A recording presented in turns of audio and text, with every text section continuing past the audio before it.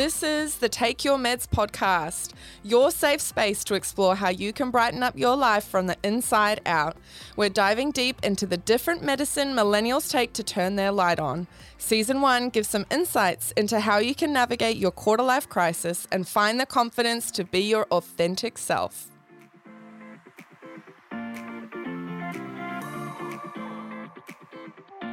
On this episode, I sit down with the inspirational Rachel Kelly. Listen in to hear how grit turns into medicine.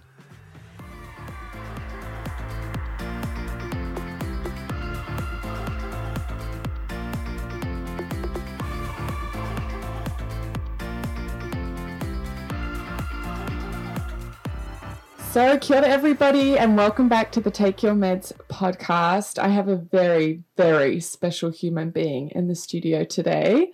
Rachel Kelly is, first and foremost, I think, a mentor for me and an absolute muse of a woman. She is an inspirational human being who I think just has her light on. She shines bright and she isn't afraid to speak her truth and live it out. And I think she's done some really amazing things in different spaces and places despite the odds. So kia ora and welcome, Rach. How are you? I'm good, thank you. Thanks for having me on this podcast. I'm so excited to dive into this. And actually, for everyone tuning in, we were just sitting with a card. We pulled a card and there was a moment and I was just like, oh my gosh, we need to start recording.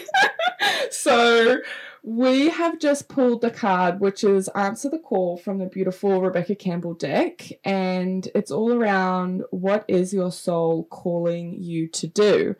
And as I asked Rach, like what's coming up for you with this, you started to speak to a quantum leap. And I'm like, okay, pause. So what does a quantum leap mean for you? What is this card bringing up? So I first learned of a term called quantum moment. You can call it quantum leap as well. But the quantum moment, as it's been described to me, is a moment. There might be multiple in your life, but it may only be one. But it's a moment in which every type of fixed paradigm you might have had in your life suddenly is shaken up like a snow globe. And if you can imagine the quantum moment, it's like a snow globe. You're sitting there, something sitting there, the source, the universe, whatever energetic source from around us is literally shaking this snow globe vigorously, and every piece that you thought was settled starts to just rain down in this chaotic format, and you're left trying to pick up the pieces or assess the pieces from where they were to where they lay, in that kind of chaotic form. And who you were before the quantum moment will never be again after. Whoa. Okay. Some pretty big stuff. Yeah. What have quantum moments looked like and sounded like for you in your life? And how have you known that this is not only a space where everything's going to be shaken up, but a space where everything's going to be rebuilt? I think at the end of the day, almost the definition of a quantum moment is that you can't predict it, for one. There's simply no way you could fathom the fallout for a specific decision. And it is either an event or a decision that is so unlike the version of you before to make that when you make it again, just by making it, you're a different person. So again, there's only maybe one or two, if you're lucky, more quantum moments, I think, in people's lives. But it is a profound event and it changes the course of your future forever. Powerful. Yeah, and I think for a lot of people listening, they may be experiencing one of those moments or many of those moments at once. What's been really grounding for you in those experiences of kind of everything going up in the air and space being made for the new? What's supported you through those times? I can't explain it completely, and a lot of these beautiful moments are sourced from the unexplainable. And I can give you an example of one of my quantum moments, which was the day that I decided to leave my ex-husband. And there was not only obviously a huge amount of fear and uncertainty around the future, but there's also an absolute knowing that I was not alone, that something was calling me to make a different decision because I had stopped listening to not only self, but I guess the energy around me. That when I started listening, when I started finally saying yes to myself and started to listen to both self and the energy around me, that I was like, I've been unplugged for so long and all I hear is this screaming urge to make this decision that it was suddenly impossible to not make the decision.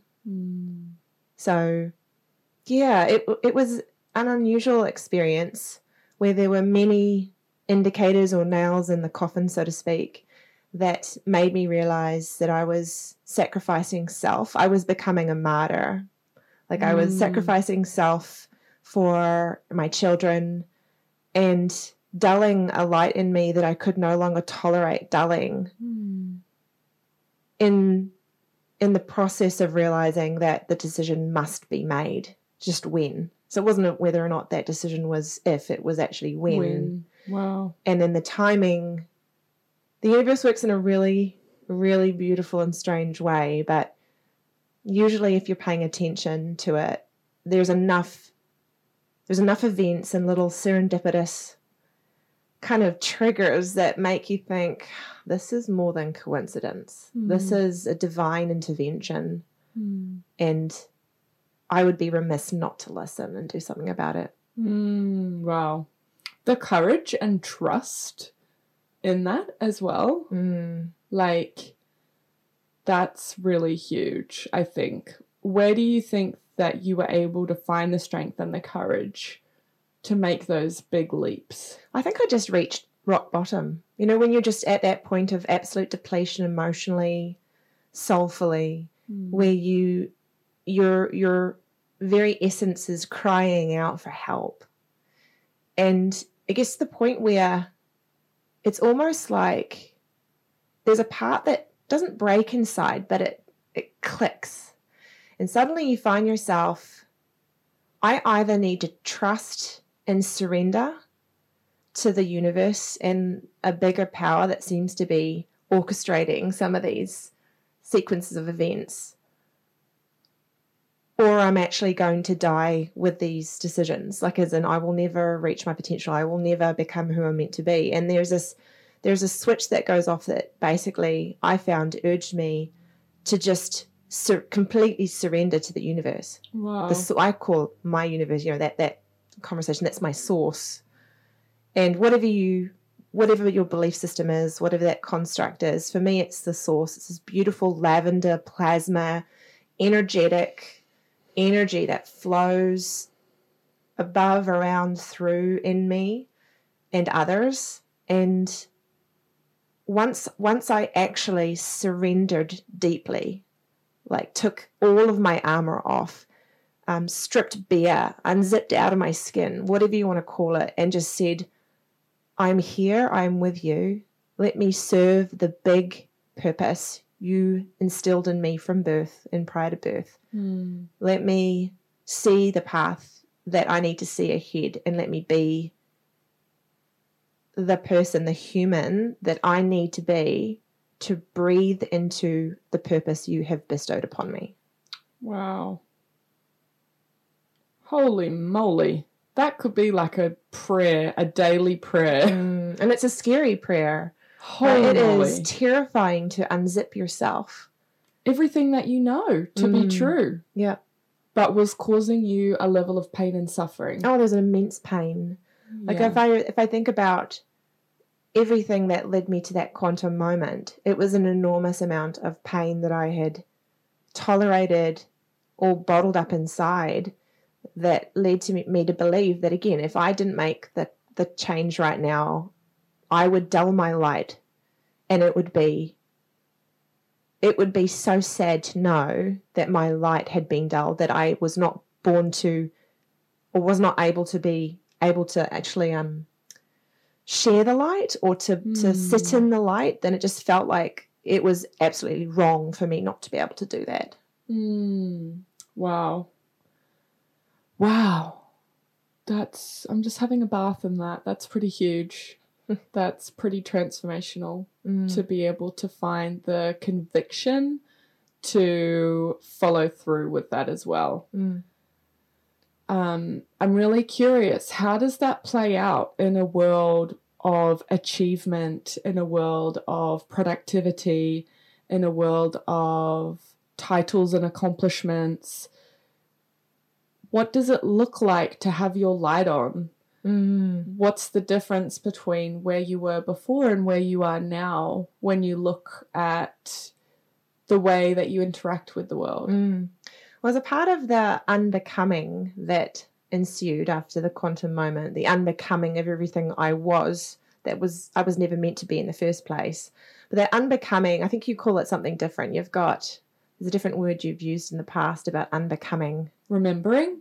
I'm not too sure. I'm going to think about it. I'll remember it later. But as a part of the unbecoming process, I was able to identify when I was looking outside of myself for acceptance. And in the process of absolute radical self-acceptance, I started to see the difference. And a part of that, I mean, I've documented an enormous interest and interestingly bizarre journey in a reality distortion field in my Unmasked Executive series, where I was essentially, I felt like a beaten dog so much that my confidence was on the floor, to the point, again, that quantum moment where you're so low that you can't possibly think you go lower, that you have to make the decision to suddenly unzip, surrender, and then actually say, maybe everything that I've believed about myself is wrong. All right, but how do I know the difference? And does it really matter? Like, belief doesn't mean it's true. Right? Go That's there. not the same thing. Yes, this is an important conversation. Yeah, and there's also helpful and unhelpful beliefs. So a helpful belief that's not true is still helpful if it doesn't hurt anybody, So, but an unhelpful belief that's untrue is worse, because then you're just feeding yourselves lies, even, and it's not helpful. Like, it's not helping you grow or be better or make good decisions. I digress on that point, but regardless, understanding that suddenly all of the titles, all of the accolades, all the validation was nothing compared to the journey I needed to be on for self-realization, self-acceptance, and self-love. I'm still on that journey right now, but if I look at myself now than I was a year and a half ago, 2 years ago, I've basically shed that old skin, and literally and figuratively, and now to the point where I don't wear makeup. I haven't not worn makeup to cover my acne and acne scarring since I was 17, 18. Wow. And I had my first big board meeting last week, and I didn't wear makeup. And because I'm on the journey of not only healing myself through my body and my mind, because they're all interconnected, and each of us has the most powerful tool to heal, and it's our body and mind and soul. And so I'm using all those things as well as science. So I'm a geek at heart, so I'm looking at all of the data as well. But alongside that, I'm also looking at the soul food, right?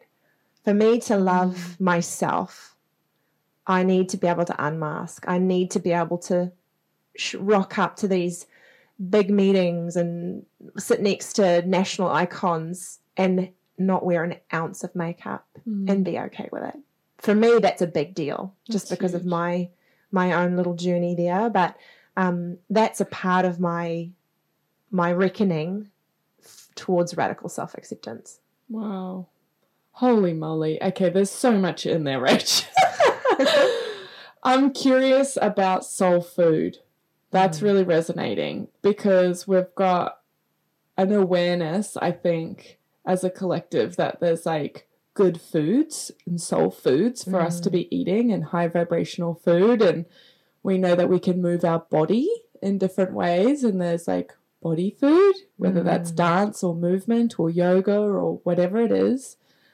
Soul food. What is that? What does that look like for you? Are there any like rituals that you have that enable you to nourish your soul and reconnect with your soul? So I think when I think of soul food, I often think of the word listen, to listen.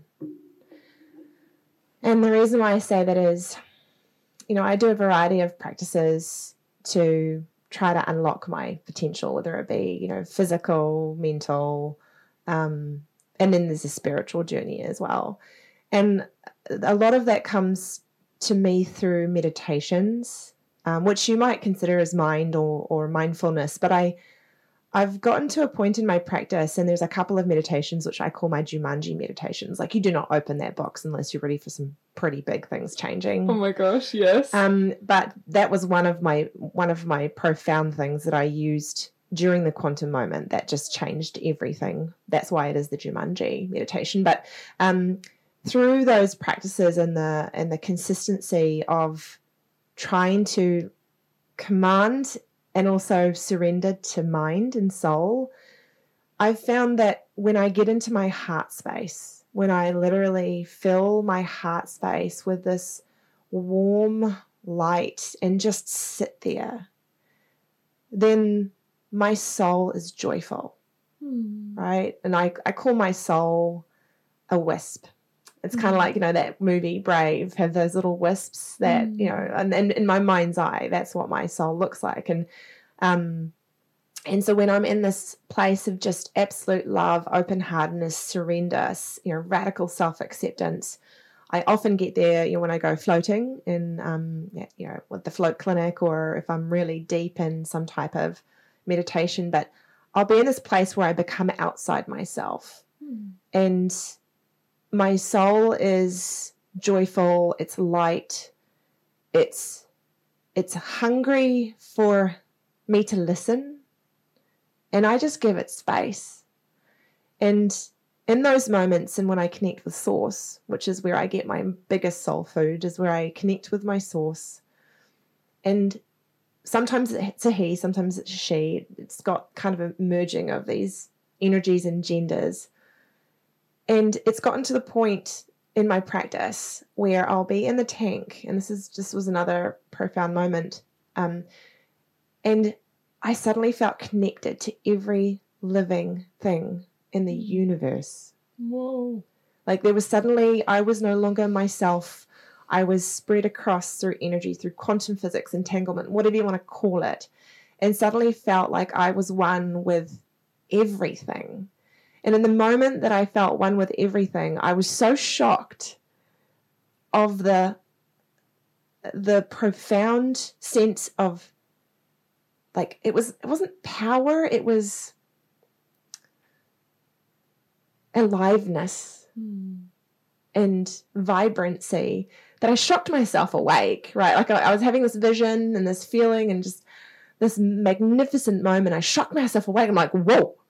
What was that? Where the heck did that come from? And I was like, wow. I said to Source, I was like, that was incredible. Can you show me more? And then in that second of me feeling like I was suddenly really greedy to see more, I was like, no, show me when I'm ready. And so, wow, the awareness. Yeah. Yeah. I mean, so for me, soul food is this place you go that sheds yourself of physicality. It sheds yourself of an understanding of time and space and puts you in this place where suddenly you become so much more, and your soul can play with the effervescence of the universe and the source and everything in between. And that type of experience, and continuing to have similar experiences like that as you continue to, you know, as I find as I continue to hone my practices, means I become less attached to everything else and more aware and attached to the bigger stuff. And that's where the soul food, that's where it comes into me, you know, for me. Wow. The peace and the freedom that would come from that too, like low attachment to the day-to-day, high vibe connection to the bigger picture and how you're going to be of service. Yeah. I mean, I'm trying to think about the language. It's about not being attached, but being incredibly grateful. Right? Incredibly grateful for the lessons, the opportunities, the flow of space and time. And instead of attaching yourself to it, you can observe and find joy in it while being jarringly grateful and filled with love for what it's there to teach you. Wow. I feel like there's like 20 podcasts in this one podcast. There's so many places we could go at this point. Wow, okay. Tuning into that space and time where you're going through that quantum leap, and I think for a lot of people listening, they're going to be potentially navigating some kind of quarter-life crisis. What would you say for you has been really medicinal in those moments of putting a foot in the new space as you've got a foot in the old space, and really trusting that the foot in the new space, you'll eventually get both feet over there? So for me, I can only speak to my experience, is when I had one foot in one and the other foot in the other space, again, about listening and being aware of new opportunities. And what I found profound is the people I met along the way. Once I said yes to myself and started to say yes, to the universe, let's go. Again, the serendipitous meetings of other people or places, and making sure if there was an event coming up or if it came across my desk or I saw it then and it piqued an interest and it got me a bit excited, then I said yes to that too. And then as a part of saying yes to those things, I met new people that were thinking at different energy levels, different perspectives that I found helped me along my journey. And I would say that it is by the process of entrusting the source, the higher power, whatever, with a divine intervention, a divine purpose, that every single time it resulted in something I could not have predicted. A person, a saying, an action, a trigger, that I was like, you knew all along. Like, you've been planning, universe, you've been planning this all along. I can see that now. Wow. And there was often times where I said, hey, source, or hey, universe, I can see how you are 5 steps ahead. And it's by saying yes to those various things that popped up, and it felt intuitively right to attend or to do. And it felt aligned with my substance, my character. So it wasn't like, weird events or things that were unusual for my character to go to. But that by listening and going to these things, that there was a sequence of events that I just could not have seen how would otherwise be put into play. And, especially as a strategist, like someone that is thinking, like you're an innovator, you're a bridge builder, you're a, futurist. That must be really interesting to reconcile. It's so hard. Like, I love quantitation. Give me ones and zeros. Give me proof. I want to know why, and I will usually drum down like a Rottweiler into like, how did this happen, right? And I like control. That's one of the interesting things I've learned along, with things about my character and the belief construct I've had since as a child to overcome, things in my life, is one of the things I like control. And so to become who I am now, there was a process, again, of letting go, of surrendering, which is incredibly uncomfortable for me.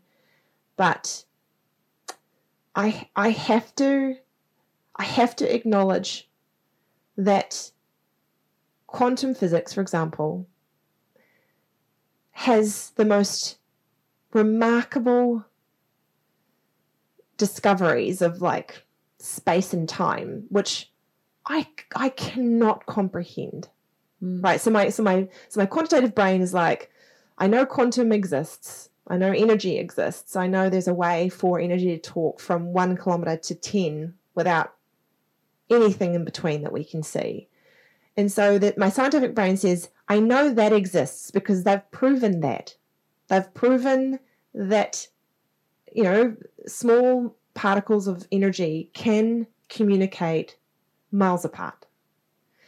And so I have to surrender to the fact that even though I don't understand it, I don't understand how, I know it does, I know what, and even though I don't understand how, I have to be okay with not knowing that, but just trusting that it works. And it is the trust and the observation that it does work that proves to me the surrender is okay. Beautiful. Beautiful, profound insights. And it sounds like you're somebody who creates space between your experiences. I'm curious to understand what that looks like and sounds like. You've said the word observe a few times, like what is your practice of observation and of reflection and of integration from your experiences that you've been having, both quantum and in the day-to-day? Because there's often magic in the day-to-day too, if we look. Hands down. Yeah. Well, I think the biggest thing has been how I've been able to share my lessons with my 10-year-old, right? Which is kind of I probably, explaining this particular circumstance or conversation with my 10-year-old probably describes that reconciliation, or, just trying to figure out how do you observe. And it's come to the point where if you can create more gap between a trigger and a response, then that period of observation is where you get the insight. Right? Yes, this is so important. This is a very, very important message, everybody. and literally, insight, right? You're in the process of triggering. You're about to respond. And in that moment, you've got sight. You've got clarity over the truth or why. Insight, right? And so in that moment of insight, and as you become better at this as a part of your mindfulness practices or whatever journey you're on around commanding some control over the gremlins in your mind, as you tweeze that gap out and give you more space to reflect and observe, there's so much power in it. And then being able to be around people that you can say, oh, that really triggered me and I don't know how to respond to the trigger. And then being around the people that help you say, okay, tell me more, right? So you can have champions with you that you can have these authentic, guttural conversations around whatever triggered me. I don't know what to do with that and I don't know where it came from. And what I want to do right now is bite your head off. But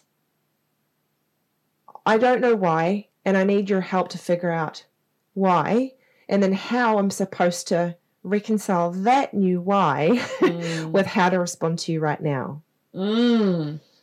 Yeah. This is really important because I feel like definitely what I've noticed within a lot of young people, millennials, young adults, is that there's an opportunity for us to reframe how we interact with triggering situations. And it's not always the case, but it's something I've definitely noticed within myself is I actually don't have to respond right now. I actually get to choose to create space between my reaction and my response.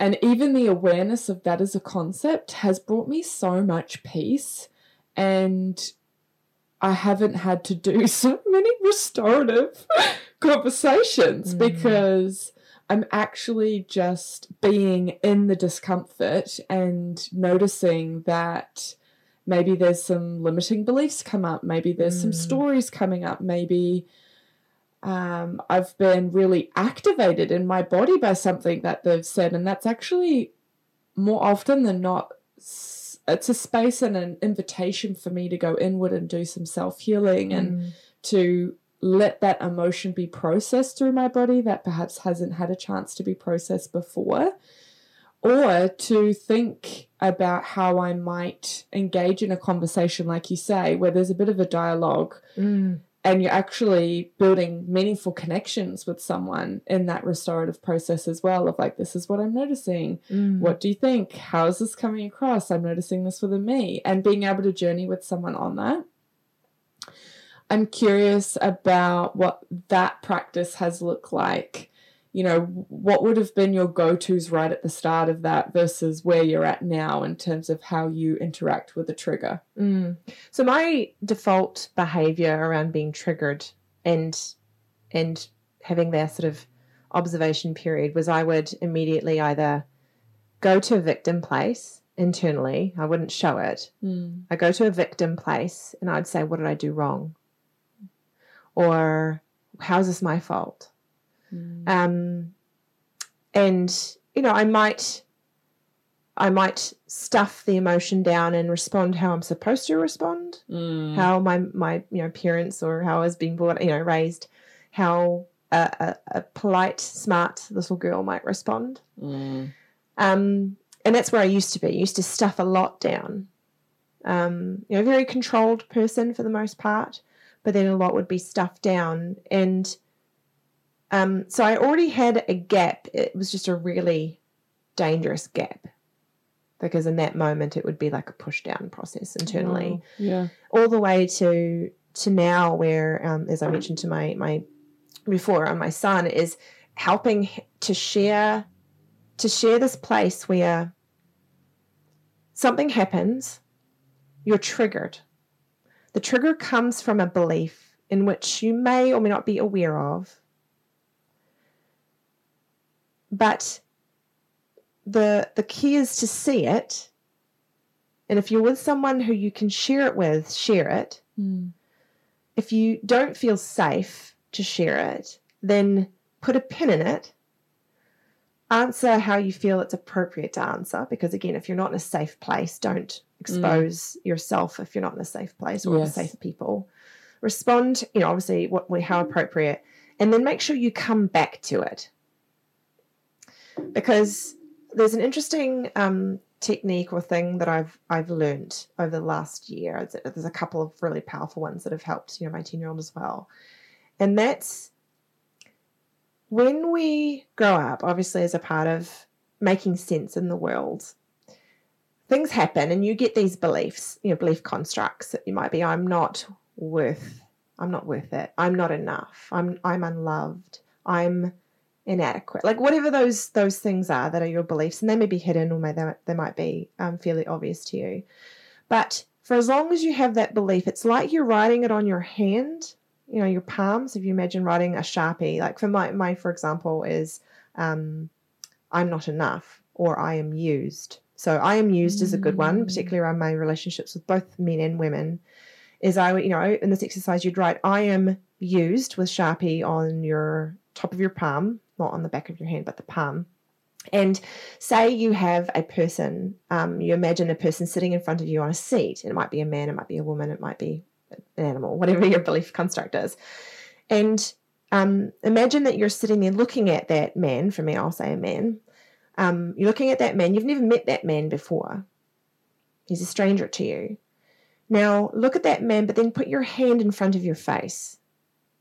What do you see? And it's the hand you've got written on it, I am used. So when you say, okay, what do you see? And you say, I see my hand, and it says, I am used.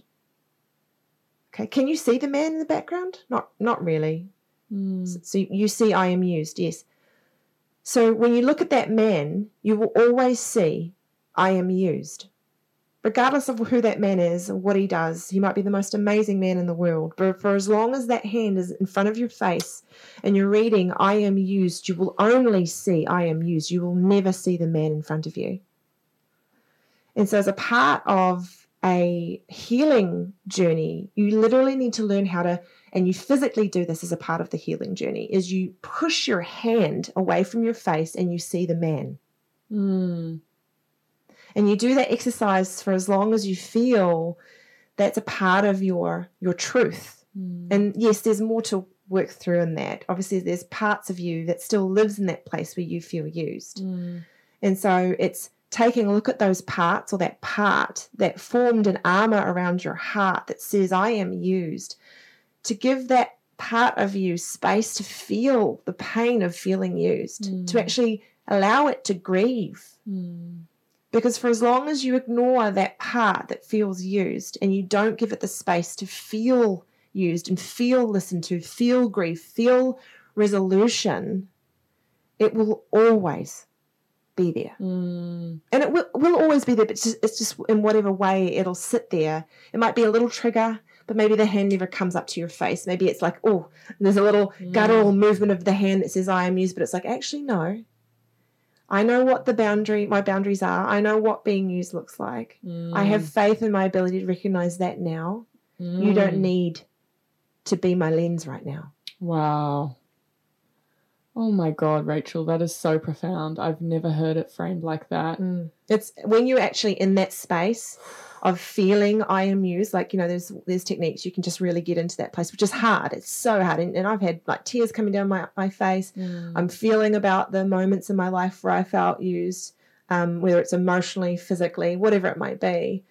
And seeing that on my hand and almost having disgust that it's sitting there, it's on me. I want to pick it off, right? Like, it doesn't belong there. I'm not this person. I'm not this thing. I don't deserve this. This whole process, this cathartic process of purging. Yes. And then the process of moving your hand out of the way, that has just profound impact to the new grooves in your brain.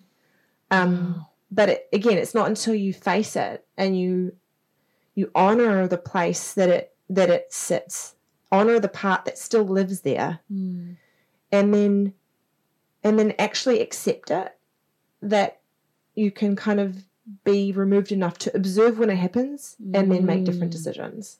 Wow. And then the way you're going to interact with the man is going to be so different because you've got your lens off. Yes. That's huge. That's deeply profound and hugely healing. If this is feeling good for you, I really want to encourage you to pick up and try on this practice. This is a really beautiful gift that you've shared with us, Rachel. And I'm really, really present to the transformational change that can happen with this, not just being some audio you're listening to, but some time and space you put aside for yourself to recognize and observe the lens or the glasses you might have on, and how they're going to be impacting how you're interacting with the world, and what in the world triggers you as well, and through what lens. Yeah, because we all have our lens, right, or lenses, and I think having someone that you can actually talk to about this stuff, to actually be open and vulnerable, is a really important part of this journey. And Beautiful. Not everyone has a friend like that. But again, if you start to be aware of those opportunities to meet new people and actually follow your intuition around who you want to have in your life. And I've actually been to the point where I've literally written down in my journal who I want my best friend to be. Like, what are the characters of them? How do they behave? What is acceptable to them? What is an example of how they respond to me in a certain circumstance? So when I come across someone that suddenly seems to weirdly tick those boxes, you're like, whoa, how did you use that particular word that I wrote in my journal? Then it's almost ensuring that the universe is giving you a really clear signpost to trust. Beautiful. And especially when you've been hurt in the past, you know, building that trust again to get out there and like meet people and have the courage to put yourself out there too. That takes a bit. Oh, absolutely. And it's scary. It's terrifying when you find that person or people that you can just like lay it open, raw, bare, non-airbrushed. Yeah. It is a daily practice of surrender. And even a conversation with them, like, I am struggling today to surrender. I find my walls going up and I don't know why, but I need you to be here for me right now. I need a hug and just to be in your space, or I need you to, just to give me some sense of like supportive words that you're in a safe place and you're okay. Which is really too for me around self-leadership. Like, how do you get to lead what you need and communicate your needs to the people around you rather than shutting off from everyone and believing that no one can ever show up for you? That's been a really big journey of like, I can give and I can also receive, Yeah. It's hard with traditional hierarchical constructs because that's what we're raised to think, that it's a hierarchical construct. I remember, whether it's the right or the wrong reason, but I've always said, you never complain down, you only complain up from a hierarchical, right? So if you're in a certain role, you're a manager, you'd never complain, moan to people subordinate to you because that removes your power frame and makes you look weak, is what the construct, right? Whereas if you want to moan, you only do it to people above you, like you're a manager, right? So, but it's an interesting construct to think about when you're trying to build a really great culture and ethos, and the fact that as a CEO or a leader, you don't want to feel like you're isolated. You don't want to feel like you're alone, but you do. It's one of the loneliest roles. It is the loneliest role. And then only then would I say, firstly, is it safe to be yourself around your most trusted colleagues? And if you don't feel it's safe, then it may not be. So firstly, it may not be, especially if you didn't get to hire them, or they aren't necessarily a great fit for the culture or the ethos you're trying to imbue into the organization.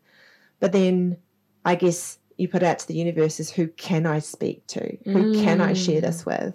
And it might be a confidant that you have outside of your team or your company in an orthogonal industry, but in the same position, But either way, you need to find your safe space to be and be okay in that space to share. And again, depending on the circumstance and the environment. I feel like this is kind of touching a little bit on toxic positivity too, which is something that I think a lot of young people at times can be confused with. Like, as a human, having a human experience, you get to experience the full spectrum of emotions. There aren't bad or good or negative or positive. It's like, you are a human being and you experience that full spectrum. What's been a really powerful frame for you, if you have one, to experience the full spectrum of emotions and not kind of bypass negative or bad ones, but give yourself permission to express all of them, but in a healthy way and in a way that isn't about keeping yourself in a victim space? I mean, I think for me it's been about really direct observation. So I'll have some great friends, or even people, some very trusted people within my team when I used to be chief product officer, where they would come into the room, they'd know something was up. They'd be like, you seem a bit off today. And I would literally say, I am struggling. I am on struggle street and I can't see where I'm turning off yet. And so, and in that place of those people who were my safe people, they usually would say, Rach, I'm so sorry to hear that. Is there anything I can do to help? Would be their first response. Outside of, empathizing with me. And it was actually saying to them, well, if they could do something, then yes, please help. But if it was just that place and time, if it was just, being a wonderful female with my own little cycle, then I would say, actually, no, I just think I need to let it pass. I'm okay. I'm struggling right now. But I think if I just keep putting one foot forward and doing the things that I know gives me a little bit of joy, like listening to music or painting my nails that night or whatever it might be, then I will get through this. But thank you. But it gives you the opportunity where you don't have to pretend so much. There's a degree of removal from those who you can't trust, and you just obviously as a leader people having confidence in you as a leader being quite stable is important. But for those that you can trust, and in my experience, it's been okay to actually share that verbally. And with the right people, it lands well, and they respect you more for it as a leader. Yeah, wow. Yeah. And I think in there too, there's a piece on like not only you, but the person who you've connected with at this level, not feeling like they need to fix it there and then. Yes. And that's really a really powerful insight, I think, because what I notice is that a lot of the time we avoid uncomfortable feelings, or we avoid the painful piece or the sad piece or the grief piece or the anger piece. And sometimes actually what I'm hearing is that it's just being with it and knowing at some point you're going to turn off the road anyways. Yeah. And it will pass. It's almost like it's just human literacy. It's body literacy, it's mind literacy, it's soul literacy. And I don't know if it's just because that's the ascension I've got a lot to ascend to be the best version of self, but the level that I've ascended to means at that sort of higher vibrational energy, if you want to call it more sort of wishy-washy stuff, you find people who are at the same energy, right? You find those people, and it's in the space of finding those people that you both start teaching each other to be okay with where you're at. Sit in it. Feel it. Why are you there? Why does this hurt so much? Am I just tired? A lot of the time, to be frank, it's just because you're tired. Yeah. I think sleep, man, do not get me started on sleep, but I have the luxury, or wait, maybe it's just because that's the commitment I've made thanks to my partner, who's just an absolute weapon, human performance and human potential, that I prioritize sleep. Sleep is my number 2, 3 priority, but that's, below like self and kids and really important relationships. But bottom line, I work my entire life around sleep. Wow. Can we touch on that a little bit? So I feel like sometimes people are looking for the answer of like, how do I move through this? Why is this happening? And actually, we just need to have a conversation about the fundamentals, which is... Absolutely. Let's go there. Can we just talk just briefly about sleep and why it's number 3 on your list, what you do to create a great routine at night, say, or in the morning, and what the impact has been of having great sleep? Well, firstly, it's getting sleep literacy. Like, I keep talking about literacy. That's a word that keeps coming up. And, I purchased an Aura sleep ring about 2 years ago, and I've got some incredible insight into how my body reacts when it doesn't get sleep, or when I'm pushing my body too much, or if I'm about to get sick. Because there's so much around not only the duration of sleep, but also the quality of sleep. And what's been interesting on this journey for me to realize is we're not born with a sleep switch. That doesn't exist. There are multiple circadian clocks within a body, right? There's the master clock, but there's multiple clocks that if you keep tricking your body into thinking it's daytime, it won't downregulate. It won't allow you to get a good sleep. And so to understand sleep literacy and body literacy enough where you say, all right, the 3-2-1 principle, 3 hours prior to sleep, stop eating. Because your body, there's this wonderful little sleep clock in your intestines and your actual digestive system that if it's got lots of food in it, it won't trigger your other sleep clocks that it's time for sleep. Wow. So okay. 3 hours prior to sleep, stop eating. Have a good meal, but stop eating, for 3 hours prior.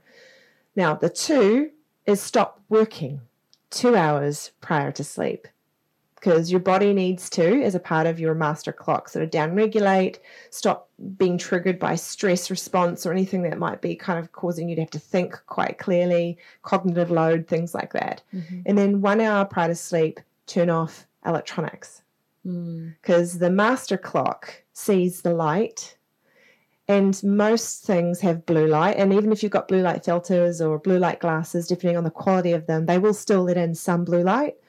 But your body is designed to define blue light being day and then amber or reddish light being night. That's how we were evolved to define day and night cycles. And so if you're on your computer or your laptop or your TV and you're being blasted through your master clock, through your pineal gland, through a variety of other parts of your body, that it's daytime, then your body will be like, nah, I'm good. Let's ready to roll. I've got my second wind. I'm good, right? So even just the 3-2-1 principle can help create a really nice sleep routine to get you into a space where your body is ready to downregulate and fall asleep well. But there's also a variety of other things that, you could diagnose what's going on almost by your sleep. So if you start waking up around 1:30 to 2:30 and you can't get back to sleep, that's usually an adrenal response. Usually there's something going on with your cortisol levels. It usually means you're really stressed. I'm not going to get into the detail, but it's a beautifully scientific orchestra that's creating this melody. And then when you've got these wake up times, that actually means something. So listen. We're not born with this literacy, but it requires us to be taught, which unfortunately we should be done in schools. But I digress. I know you didn't want to talk about this very long. The 3-2-1 is a great place to start to get great sleeps and to improve your sleep hygiene. But it's also trying to be mindful of what is waking you, what time are you being woken up, and then how do you protect the sleep in the morning as long as you can and what feels natural to you. And you're just going to make those lifestyle changes to ensure that it actually prompts good sleep hygiene. Amazing. 3-2-1 is such a simple tool to pick up and try on. Like I could pick that up tonight and set some alarms on my phone. Yeah. And give that a go. Yeah, absolutely. And it's the routine, right? It's a new habit. Yeah. So even just doing a 3-2-1 or even focusing on the one of the 3. True. Yeah. And layering your habits over time. Like 3 hours, if ideally you'd go to bed before 10. But really no later, because the glymphatic system starts to clear all the plaques and all the stuff in your brain between about 11 and 2. So again, there's lots of evidence to suggest that trying to prioritize good sleep between those hours is really important for brain health and to try to avoid things like Alzheimer's later on. So there's a whole system that, again, it's called a glymphatic system. You don't learn about it in school or for most, casual conversations. But that is the garbage collection for your brain. Wow. So 11 to 2, that is the twilight hour for the glymphatic system. And then, so even if you just, stop the digestion so you can try to get to sleep in bed by 10, sleep by 10:30, maximizing your glymphatic system between 11 to 2. Just those things would probably make a big impact. And of course, and that's just stopping eating 3 hours prior to sleep will help. Wow. This is so simple, obviously, and it's like a low cost, well, no cost, really, unless you are working multiple jobs and balancing children, working, I could definitely see that it would have a cost to some people. I think it's just so important we actually take a look at some of those fundamentals and really see how we can get back to basics and learn those fundamentals that are going to set us up for a great day. Well, mental health is a huge sacrifice if you don't get sleep. Like there's so much evidence to suggest that if you don't get good quality sleep, your mental health will suffer, hands down. And there's so much evidence to suggest that. And one good night of sleep will literally reset the emotional centers of your brain. That's why when you're having a really, really hard day or, just you're in a sort of depressive or anxiety state and you get a good sleep, how much better you often feel in the morning. that's an example of your brain doing what it's supposed to do when it's sleeping, and that is resetting the emotional centers of the brain. Oh, this and like the journey to motherhood. Oh my gosh. Oh yeah, it's like two conflicting things. Oh my gosh. Yeah, those early days. Oh my gosh. Everything makes sense now. Oh, you know what? My 5 o'clock mornings with my son as a baby, I swear, I just felt like I was in my own form of hell because I'm not a morning person prior to kids, and so all you can do is just do your best. That's it. Right? Do what you can within the context and the frame of your current lifestyle.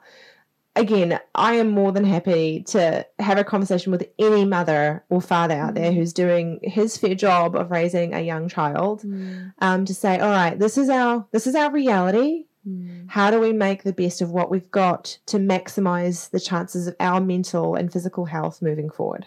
Yeah, that's so beautiful. Thank you for sharing this. This has been really, really, really profound, and there's been a lot of things we've touched on, I think, that haven't been discussed yet.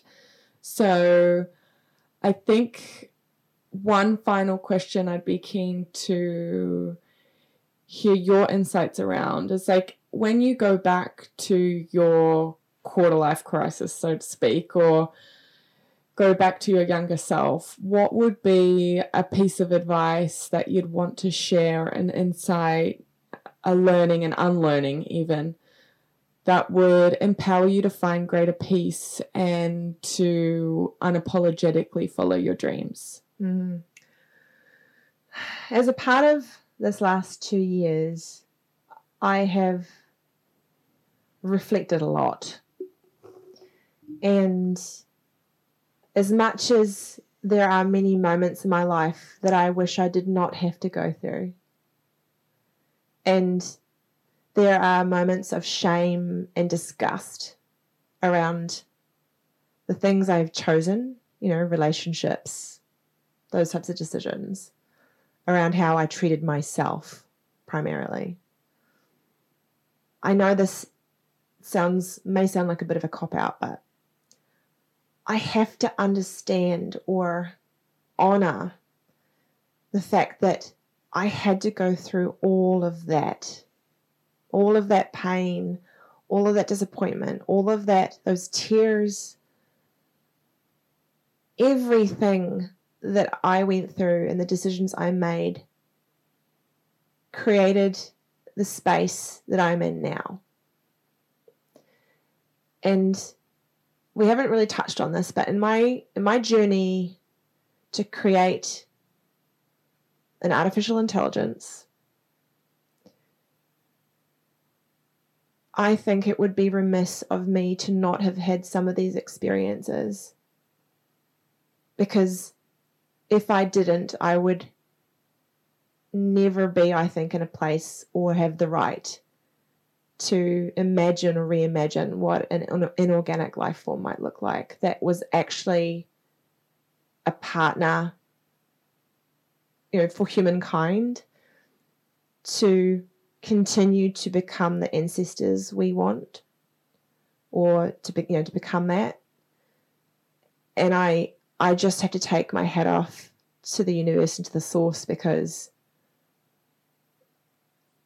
I honestly could never have crafted this journey, and never in my wildest dreams would I imagine I nearly shot someone.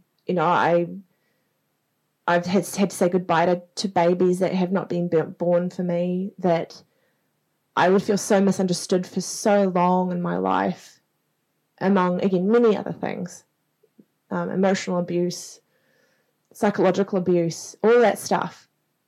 I would not be who I am without that, and I think that will make me a better person to build products in the future and technology in the future that will hopefully, God willing, change the world for the better, because I am who I am, and I'm doing it with people like myself who are just decent human beings.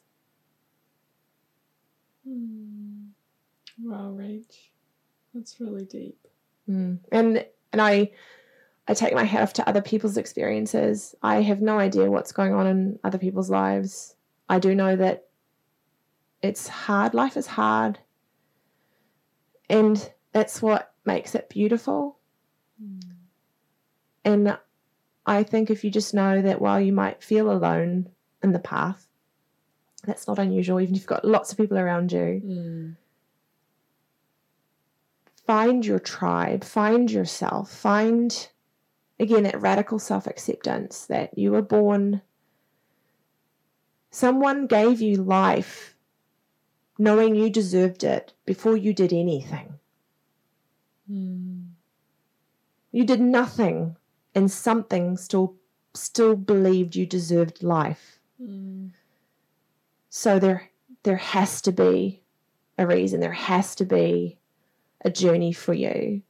And if you find the tribe that beats to your heart, if you stay open to the right people and places, if you know what safe looks like, I think you'll be okay.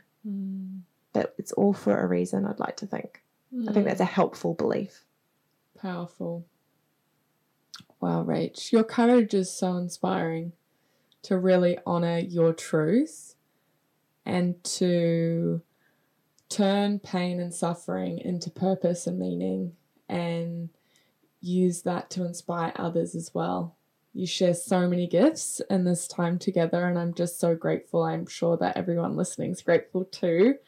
But you're real, you know, like you are this high-performing innovator, futurist, boss woman, you know, that can lead in the most inspiring way and then at the same time be real about your human experience and everything that's brought you to that place. And I really admire that in you. And I'm just so deeply grateful for you coming on this podcast, making space and time between all of your innovation and all of your commitments to come and share your wisdom and insights. If people want to connect with you after listening to this podcast, what's the best way to do that? Oh, good question. Well, firstly, thank you so much for having me here, Gemma. I'm humbled that you would call me a mentor, or that what I've done and just trying to be true to myself has helped you in some way. So hugely. I'm very, very happy to hear that and humbled by that. But you can find me. My most unmasked life usually lives on Instagram, so you can find me at Unmasked Executive. You can also see my ear polished or my what is it, airbrushed. Polished life. Oh yeah, the airbrushed and polished. Yeah, at Rachel Kelly NZ on Instagram, but I'm usually not there anymore. That was my old airbrushed life. But you can find me on Instagram. Also I've got a public page on Facebook as well, which is just at Rachel Kelly NZ. And then you can find me on LinkedIn, Rachel Kelly NZ, and Twitter, same handle. Amazing. And I also just want to plug Tailored Health and Performance as well. I know that in this conversation we've talked about a few things that really relate to like peak performance and potential and optimization, and I'm lucky enough to go along to the Mums and Bubs class at Tailored Health, getting me back into moving my body and building an amazing relationship with my ability to be resilient in my physical self. It'd be cool to just hear, like, at a super high level, what's happening with Tailored Health and Performance, and if people are interested in optimizing their performance, what Tailored Health has for them. Yeah, sure. Well, the thing that I always find interesting is trying to be that whole like business thing where it's like, Tailored Health and Performance, we are the research-backed holistic health hub in Hamilton. It sounds fancy, but the reality is we've got some amazing health specialists that genuinely want people to find their feet, understand their body, understand their mind, and have some of these rough conversations, right? To kind of be that place, that community where we can start having these conversations. Where Tailored Health and Performance is an embodiment of Luke Taylor and myself. And I joined the company after I had experienced this journey I had them work on a big executive optimization program as a part of my old role at Galahad, and fell in love with their model, their pillar. It wasn't just about movement. It wasn't about fit for the gym. It's about fit for life. Mm. And it wasn't just about body. It's about mind. It's about gut. It's about soul. It's about community and lifestyle. And then it's about movement, right? Mm. And so the philosophy that health is so much more than just muscles or, aerobic fitness. It's actually, how do you build a community of people who are there to support you on a journey of better literacy, better body, mind, whatever literacy, and it's a safe place to grow. Mm. And that may not be top of line, high level, but at the end of the day, I'd like to think it's where soul intersects with the physical world in trying to help people become who they are meant to be and work towards being the healthiest version of them so they can be the best version of them mentally, emotionally, soulfully. Well, it's all interconnected. It is. And that's what I love about what you and Luke are co-creating there. It is so much more than movement and physical. So if you're in Hamilton, definitely come check it out because, yeah, love the impact and transformation that I've been able to have in there just coming to the Mums and Bubs class at 10 o'clock on a Tuesday, Thursday, and Friday. Love it. So, yes, that brings us to the end of this podcast. Thank you so much, Rach, and thank you everyone for tuning in. I hope that you've been able to find a golden nugget, a piece of inspiration, a new tool, a new medicine that you can pick up and try on and support yourself in your self-healing journey. So, until next time, we'll talk soon.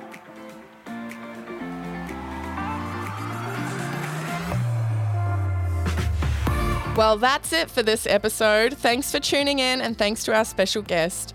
This is your chance to take a moment for yourself and really reflect on what's landed for you over this episode. Yep, right now. Pull over in the car, stop working, take a minute and write it down and turn that into one actionable goal so that you can integrate and apply what's come to light in this episode into your life. If you're picking up what we're putting down, please take a moment to rate and review this podcast. If you haven't already, hit the subscribe button to be the first to hear when the next squeeze of Audible Juice is live in a new app. If you have a topic you'd like to hear more about, please slide into my DMs on Instagram. See you next time.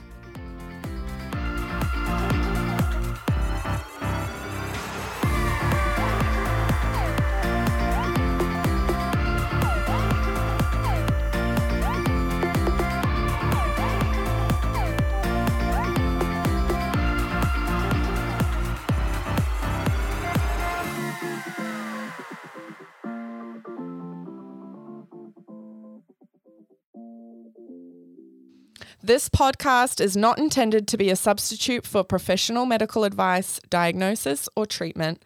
Always seek the advice of your physician or other qualified health provider with any questions you may have regarding a medical condition.